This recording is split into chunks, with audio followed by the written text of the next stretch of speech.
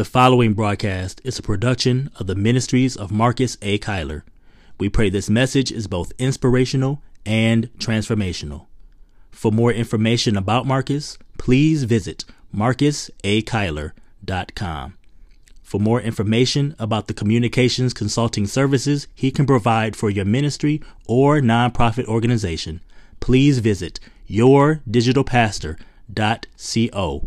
Thank you for listening and be blessed.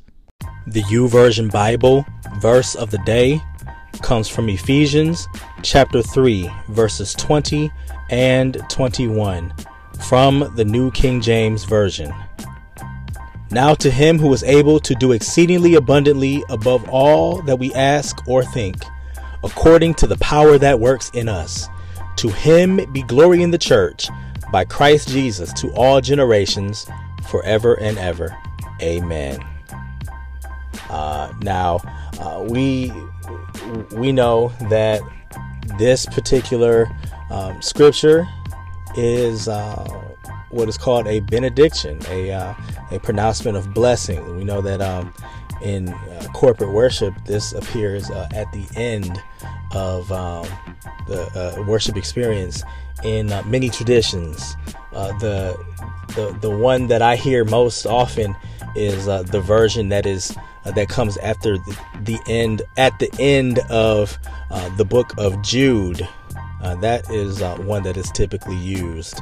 But in this pronouncement of blessings, we see reminders that we should, or a reminder in particular that we should be, that we should keep in our back pocket for when we need it. When we get discouraged or when we are operating below our expectations.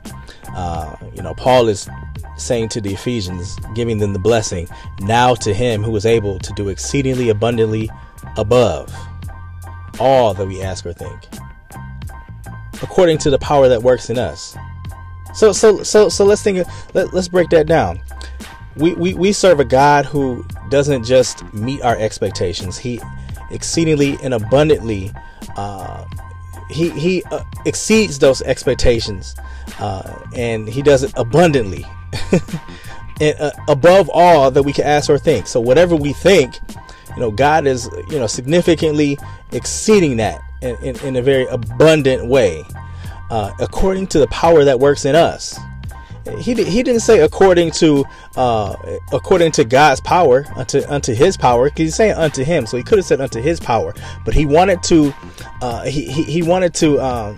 to emphasize the fact that it is the power that is working in us. Yes, it is the power of God, but it's the power that is working in us. And so Paul is letting them know, he's encouraging them and letting them know that power, that same power that is exceedingly and abundantly above all that we ask or think, that power resides in us and it works in us. It doesn't just reside in us, it works in us. And even that right there ought to be all the reminder we need when we get discouraged about what we can and can't do.